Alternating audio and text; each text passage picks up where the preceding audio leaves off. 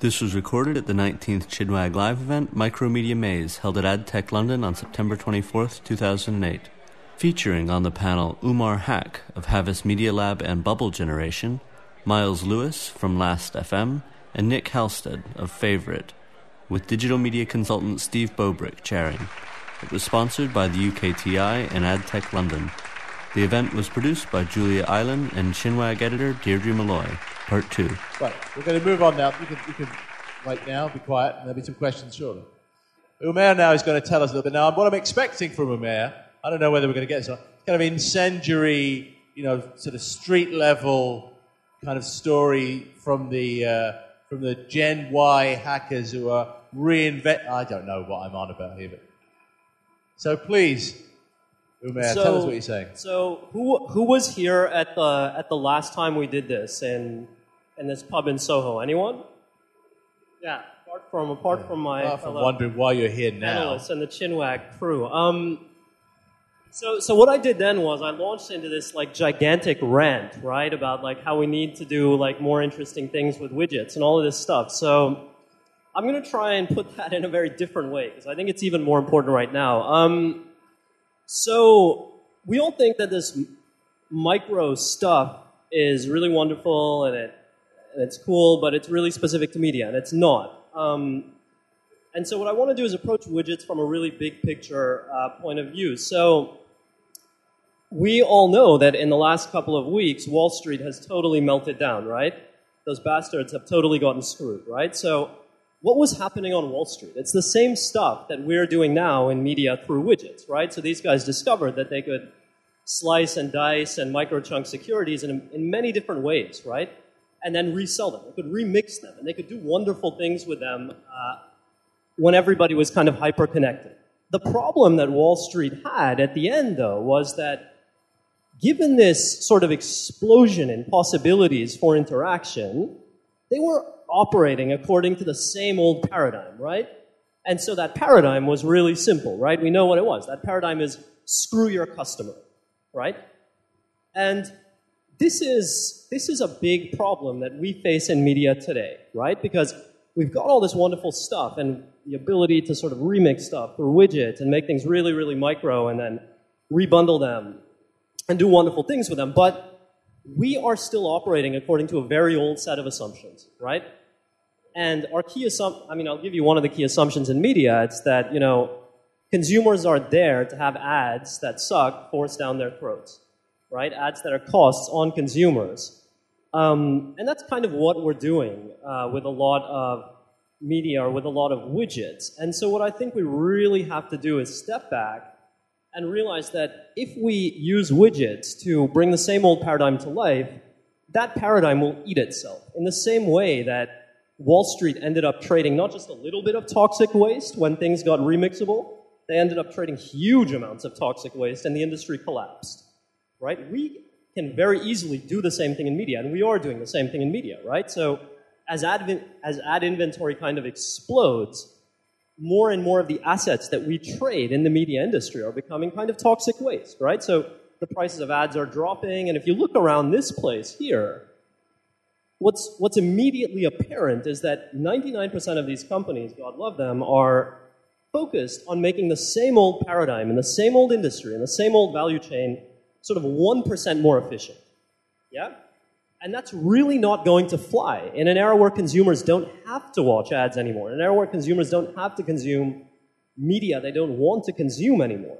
So the stuff that we are trading is in danger of becoming toxic waste.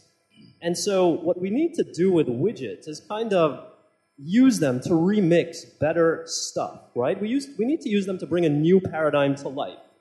So what I don't hear enough discussion about anyway is what is that new paradigm, right? So I can give you two of my points of that new paradigm, something that we discuss a lot at the lab, right? And they're very simple. So one is ads have to become benefits for consumers, not nuisance costs that they pay. And another one is, media or communications have to help people develop their capabilities in some way. It can no longer be just about, mindless zombified entertainment, right? So this is kind of and we can talk about, new paradigms and all of this stuff, but unless we use widgets to do some of that kind of stuff, they are going to become the same kind of stuff that Wall Street ended up trading. And you can see the writing on the wall for the media industry, right? So the profits are kind of being sucked out of the industry. There's a lot of consolidation. There's a lot of pain. And, widgets offer us paths to reinvention, but I fear we're not often taking them. So that's my story. I like your image. I like the image that this cloud of tiny subdivided aspects of our applications, our content, out there on the net might actually not be a cloud at all, but rather something more malign, a kind of smog of nasty little widgets that don't do anything but impose a cost on the user. Well, I think the widgets are almost at this point neutral, right? But look at what Wall Street did. They sold a bunch of toxic waste to each other, right? Assets that are totally almost valueless, right? So what is the point of a widget if the widget is just sending streams of ads back and forth and consumers don't want to watch ads in the first place, right? To me, that's the same thing that Wall Street did. So what we need to do is rethink why widgets are there and what we can do with them. And frankly, I like the stuff that Last.fm is doing with its widget. I think that's a really cool widget that Favorite is doing too. But, most of the widgets that are out there are glorified distribution mechanisms for the same old junk. And frankly, that's not going to fly. All it's going to do is amplify the devaluation of that junk, if you see my point. Yeah. I like the idea. I mean, you are right. You look at the sidebar of the average, fairly well-trafficked blog these days, there's a reasonable chance that it's already a blinking nightmare of downloaded widgets that have been installed. So really maddening.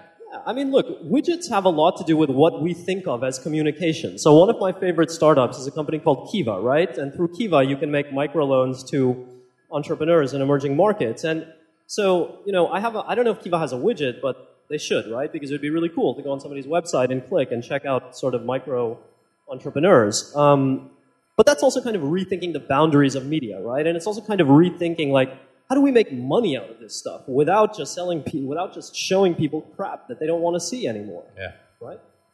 I'm warming to this idea, and I think one of the things we should do is, between us, we should probably launch some kind of website in which we classify widgets into benign, kind of cuddly widgets. And evil widgets. And then a kind of a middle layer of, okay widgets, and then this huge kind of toxic waste dump of really nasty widgets, the smog end at the bottom of the stack. It's funny you say that because, like we were just hearing, one of the things that stops Last.fm from doing cooler things with its widgets is the idiotic sort of structures and rights arrangements, whatever we want to call them, the institutional arrangements within the existing media industry, right? So what we also need to do is think about new things to do with these things. So we put pressure on kind of the fat cats to say, look, there's a better way, and if you don't play our game, we're going to take you out of the game.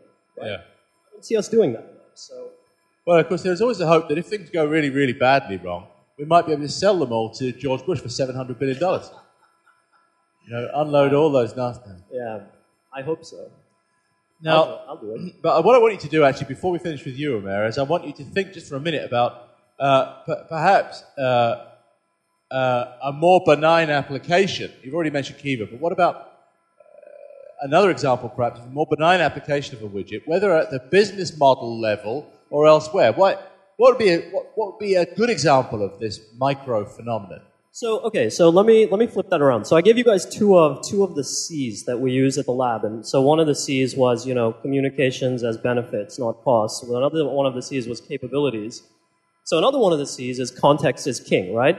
So these guys are doing something interesting because their widgets are really providing context for consumption, right? So the Last.fm widget, you can get information about music. The Favorite widget, you can get information about blogs, I believe.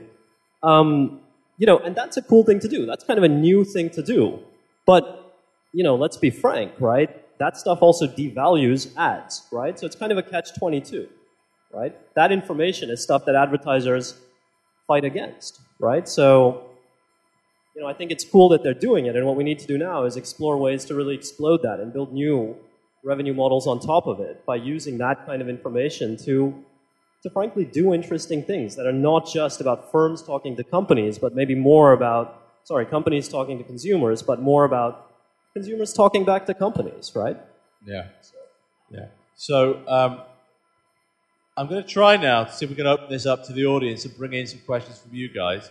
I think we've learned already quite a lot, and I'm interested. There were three really quite different points of view there. So we learned about the practical application of widgets in a social media setting, in this blog aggregation, social bookmarking setting, where there are very simple practical benefits to using a widget, and where you're not encumbered by, the sort of 100-year-old infrastructure of music or content ownership and all the rest of it. That's very interesting, very direct, and I think a lot of people will get a lot from that, because if you've got what I'm hoping is that your minds are ticking over now and you're thinking, okay, well, we have some application functionality, we have some content, we have some interaction that we like to get done. I wonder if we could deliver a slice of that in a form that could be dragged into iGoogle or cut and pasted into a sidebar or even downloaded onto a desktop. Because, of course, a lot of the widgets that are out there, a lot of the micro applications that are out there run not on a website but on a desktop, on a platform like Yahoo's widget platform or Apple's. So that's interesting. We've also learned a bit about the really much harder-nosed, I'm going to say, commercial requirements of a CBS subsidiary coming right from the heart of big media, the really hard-nosed requirements of a company building and rolling out widgets. We've also had a little bit of activism, a little bit of an idea of how we might push businesses to do right, to do good stuff in this micromedia environment. So let's now see if we've got any questions from the audience. Who'd like to ask one of the guys questions about what they're doing with micromedia, blogging, so on? Hands, a forest of hands. And there we are. We've got two hands already. It's marvellous. Gentleman there, and then the lady next to him.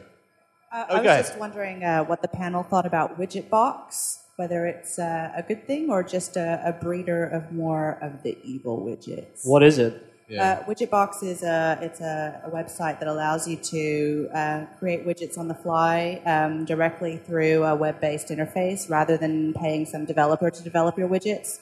And you can develop widgets that work on Bebo, Facebook, MySpace, iGoogle, the usual things.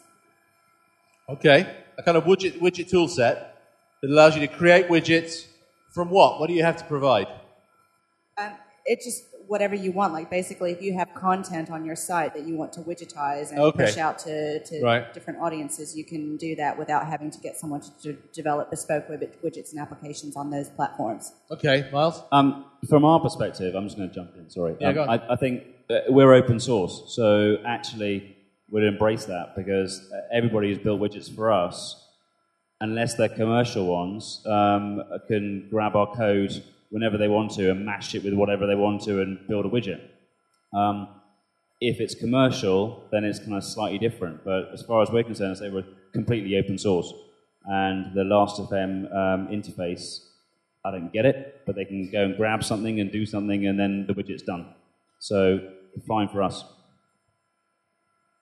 I think for us, we support Creative Commons, so we're always happy for people to take the content from our site. You know, the blogosphere is all about Creative Commons, any site where you can rebadge the content using easy tools. I think the problem here really is that there's many of those sites, and there's lots of sites that promise the ability to get those widgets delivered out onto a number of platforms.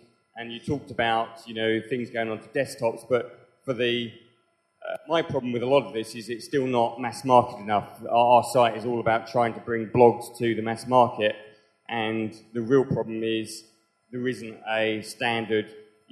When Vista came out, I thought, wow, they've got, widgets built in, and I thought, right, it'd be really easy for you to drag a widget off the web page and straight onto your desktop, and it would just carry on working. And that's what my parents would want to be able to do. They're never going to go to a widget editing site. That's way beyond them. They can just about, if I give my mum a web address, she types it into Google. So we're that kind of level. Yeah. So we need. It's more about the delivery for me rather than how they actually get built. That's a good point, because if you've ever actually tried to install a widget, even in the easiest conceivable environment, even perhaps in a an environment where your content management tool or your blogging tool has an automated procedure for installing widgets, it's still a pain in the neck, and there's still a reasonable chance that you'll wind up with a miniature 404 not found in your sidebar or similar. And it's very, very awkward. And of course, the fantasy here is that whenever you see an interesting looking widget out there on the web that looks just, it's still a fantasy at the moment, but what we really need to arrive at is a point where you can literally just right-click on that and choose the option, install this widget, or whatever. Perhaps drag and drop might be a better metaphor there, but we're really inching towards that situation.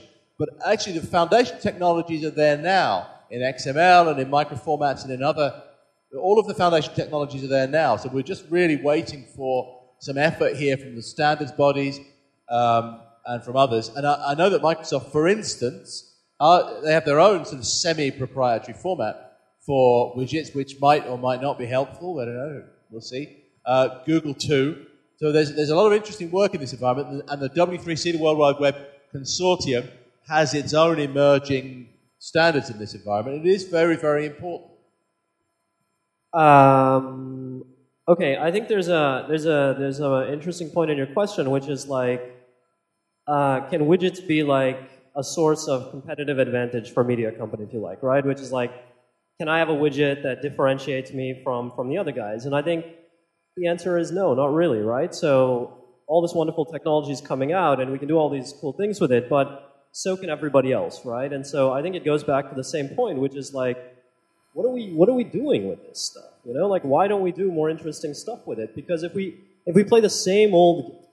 Let me back up. So one of the things that's killing media is that we have no sources of competitive advantage left in this industry, okay? So we have guys like Facebook playing this insane game of trying to create walled gardens in an open, radically open internet, right? So we have all this stuff left over from the past 100 years, and we're not building anything for the next 100 years, which is going to sort of sustain real value creation, if you like. And we approach it the wrong way, and so that's a good question, because the wrong way is to say, you know, I'm going to build a widget that you're not going to build. The right way would be to say, I'm going to build a widget that can do something interesting, and then you can join me, and we can all do it kind of together. If that makes sense. I think it's good. No, go ahead. I think the problem at the moment really is motivation, and when I mean motivation of people building these widgets, at the moment the developers are building them because they want you to install it. You know, we do it. We're developing widgets that we want you to install on your site, and therefore our priority is to make something that drives traffic back. So I totally agree with your model that needs to change. And the only way that's going to change, and why I talked about delivery onto standard platforms, is the only way the paradigm is going to change is if you start thinking about something like the Apple iPhone, and which was a real revelation to me, because when you immediately can start installing things onto your iPhone literally at a single click, you browse and find something. To me, those are still widgets, you know, widgets an application, whichever way you want to think about it. But I'm installing things on an iPhone because they're useful to me. And a lot of them are very widget-like, but because there's a revenue model going the other direction. Yeah. I think that's a super important point, right? So, like, what are 90% of the widgets out there for? From an economic point of view, they're there to achieve one goal, which is kind of massive viral effect, viral distribution of something, right? And so that's a really old school assumption, right? That's a really kind of media 1.0 thing, which is that, like, oh, let's try and maximize the audience for this thing, right? And that's what viral effects are about. Let's try and grow the audience for this thing as much as possible. That's not really what next generation media is about, right? Having the biggest audience possible. So I think that's a really important point, right? So changing the paradigm is much bigger than what we're doing. There's one key element, though, for us. I think it really depends on whether you're working and thinking about a mass audience. From my perspective, our audience is building widgets because they suddenly think, I want to do this, and it's social currency. So there's one guy out there, I can't remember his name, I think it's Jim something or other. One day he decided that he wanted to buy things off eBay, but he didn't know where the hell to search for all the things he wanted. So he mashed up Last.fm and eBay. You can put your Last.fm name into this widget, and it tells you all the things that are ending for sale in the next, 1 minute, 50 minutes, 2 days, that's related to your music habits. Now that, to me, is a fantastic example of someone sitting in their bedroom, he's 19 years old, gone, now what can I do with this? I don't want any money for it, but it's social currency. He puts it onto Build, and everyone gives him 5 stars, and it's been downloaded about 8 times. It's not a huge user, but actually, when people find it, they go, bloody hell, that's good. You know? No, I think that's awesome. In fact, I think that's in total agreement with what I'm saying, because that's not like a viral effect to try and gain massive reach, right? That's like almost a peering effect, right? Where the more people are using this thing, then the stronger the network gets. But I think that's awesome. That's I want to cut though. If it gets bigger, I want to cut from eBay. I want to use that actually. Now, your question produced that 10 minutes of fascinating discussion. You know, right now you're in the lead as to productive questions. Okay, then you're next. Who's the average widget user is my big question. I work for a medical research and health awareness Bit louder. Medical research and health awareness charity. We developed an alcohol tracking widget. Users put it on our iGoogle homepage. They put in what they drink every day. It puts it on a graph and tells them how much they're drinking. Great, brilliant, except most of our audience are middle-aged women. They don't use iGoogle. How long do we have to wait until middle-aged women are using iGoogle, or what has to happen for this to become a more widespread phenomenon than 19-year-olds mashing up eBay and their music habits in their bedroom? To coin a phrase. Actually, I'll go last because these guys probably have more relevant stuff to say. We're a young site. You know, our average age is 12, 24, 12, 34. And in reality, it's difficult for me to answer that from a point of view that if you're asking from the older perspective, but the mashup of Google Maps and Last.fm, i.e. where you're playing, we've had a huge instance of traditional old adult-oriented rock bands being put in, like, you know, Def Leppard. You know, where's he playing? Now, I wouldn't necessarily say that's a 19-year-old, but then again, it's very difficult to pigeonhole ages in music, because music just transcends. So in reality, our usage and our data from usage is across many ages. I think you can't. I mentioned this. You can't force people down a pipe. If it's like anything, you know, the traditional media was, okay, you're watching a program. Now we're going to pause it. You're going to watch a couple of ads, and then we're going to bring the program back. Same with any, you know, although we're digital, actually it's all the same. You can't force people to use a widget. The way to get it to your target market would be to target them virally through an ad campaign, through PR, whatever it is, and do it in a traditional way using traditional ways of targeting them. I think I'd just reiterate that because our users that actually do the installation of widgets are probably other blog owners. So, you know, they are the early adopters, they're techies. Again, it comes back to delivery. Until platforms become standardized enough that it's literally drag and drop, you're not going to move into other markets. You know, that's the end of story, really. You know, there are, you know, the thing is, to the consumer market, they don't see the complexities behind these widgets. Because for every platform that is hosting them, there's you know, thousands of complexities, and they are very, you know, the amount of development work that goes into delivering them onto these different platforms, mobile, desktop, are very, very different at the moment. Until they're standardized, you know, your mum and dad, my mum and dad are not going to go near them. Yeah. So let me answer your question in a totally different way, okay? Which is like, why don't we have a new paradigm, right? And this is not just in media, but across business. And part of the reason You can't always have a new paradigm. No, but we really need a new paradigm because the economy is going to hell, right? So if we don't invent a new paradigm, we're screwed for the next 10 years. So part of the reason is that we have forgotten the art of breaking open new markets, right? And so we can never break a new market if we ask questions like the one you just asked, right? So like Nintendo would have never made the Wii if they said, who is the average player of video games, right? So part of the promise of these things, these tools and these principles and these technologies is that we should use them to try and alter the fabric of the marketplace. And as a charity, you guys should be actively thinking about that, right? Because you guys have the greatest opportunity to reinvent your market that you've had in probably 100 years. And some of the most interesting startups today are in fact kind of on the edge of charities and real businesses, right? So if you take a company like Kiva, or even if you look at a Wikipedia, right? So I urge you not to think in those terms at all, frankly. Question here. Very good. Microphone coming up. No, I just wanted to come back on this. Why do you have to force someone to use the widget to, score their alcohol? You can do it on a piece of paper. I mean, I'm not following that sort of. I don't get the question. I'm following on from your comment about, this guy wants to know why his mom, how to get his mom, or does he have to wait for her to be online? He doesn't. She can do it on a piece of paper. No. So you're missing my point. All I'm saying is that we can use these things as tools to break open new markets. Yeah. So if you look at Nintendo and the Wii, 10 years ago, we never imagined old people would be playing video games. Yeah. So the trick is, how do we get them to do it? I can't answer that question for you. That's the question he has to answer. Right? But what I'm saying is we can definitely use these things as tools to break open new markets. So a general question, though, maybe more at the Last FM. Was it kind of fortuitous that CBS bought you guys? I'm not hearing a business model here. I'm not hearing that you guys will ever be anything but an amazingly cool service, which I love, by the way. And you hinted at a couple of really some ways of monetizing it. The eBay thing, commissions there. The album sale commissions didn't really take off. Maybe ticket sales from concerts, but you're not getting those either. So is it just a cool service and that's all it'll ever be? Do you work for Pandora?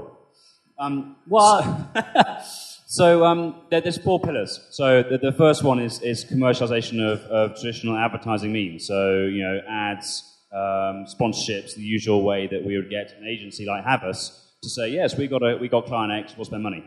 The second one is affiliates. So you listen to songs and below it is either iTunes or 7 Digital or Amazon, and we get a kickback from that. The third one is subscriptions, which at the moment is a huge £1 a month, which goes a long way to pay for quite a lot. And the fourth one will be on a business development side where, I was mentioning last time in a box, where a client like, let's say a retailer, when people are shopping online, they say, hang on a minute, well, we play music in store, so can we borrow some music? We can't, Debenhams can't go and get the rights to EMI songs, but you got it. We produced last time in a box, they take it from us, and then they put an ad in that box, we take a share off that, everyone's happy. There's 4 pillars.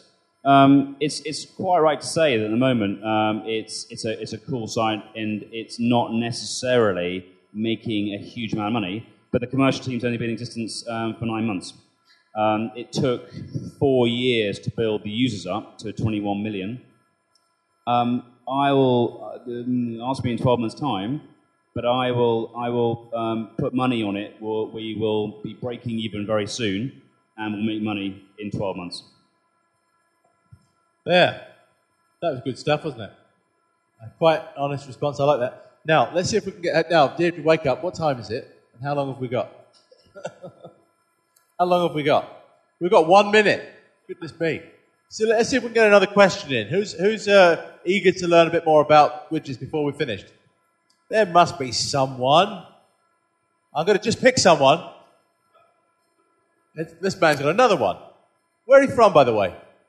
Where I'm... Yeah, which business? Social media platforms. But just in general? Unnamed. Okay. Unnamed. An unnamed social media platform. Each of your favorite widgets. Top widget you use the most. I don't even use the internet. I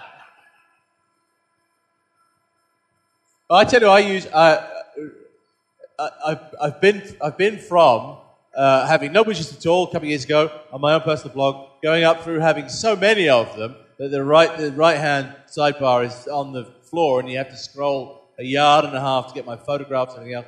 So literally, I think all I'm displaying right now would probably be my delicious bookmarks, which I think is just a phenomenally simple and powerful way of communicating a little bit about who I am and what I'm into and so on. And I guess my Flickr photo stream. And it's coincidental that they're both Yahoo properties. But I think with the growth of Twitter, I think from my own blog is the Twitter widget, just so people can see the last 10 stupid things I've said on Twitter. You want to put on the stupid filter, and then you only get the sensible things. And Miles? Don't say Miles there. No. Oh, God. I have to deal with a lot of people around the world, so I've got some world clocks, but I'm also into Formula One, so I've got an F1 widget that updates with really interesting information, as I'm sure you can imagine, daily. And I love it, and my office thinks I'm completely mad.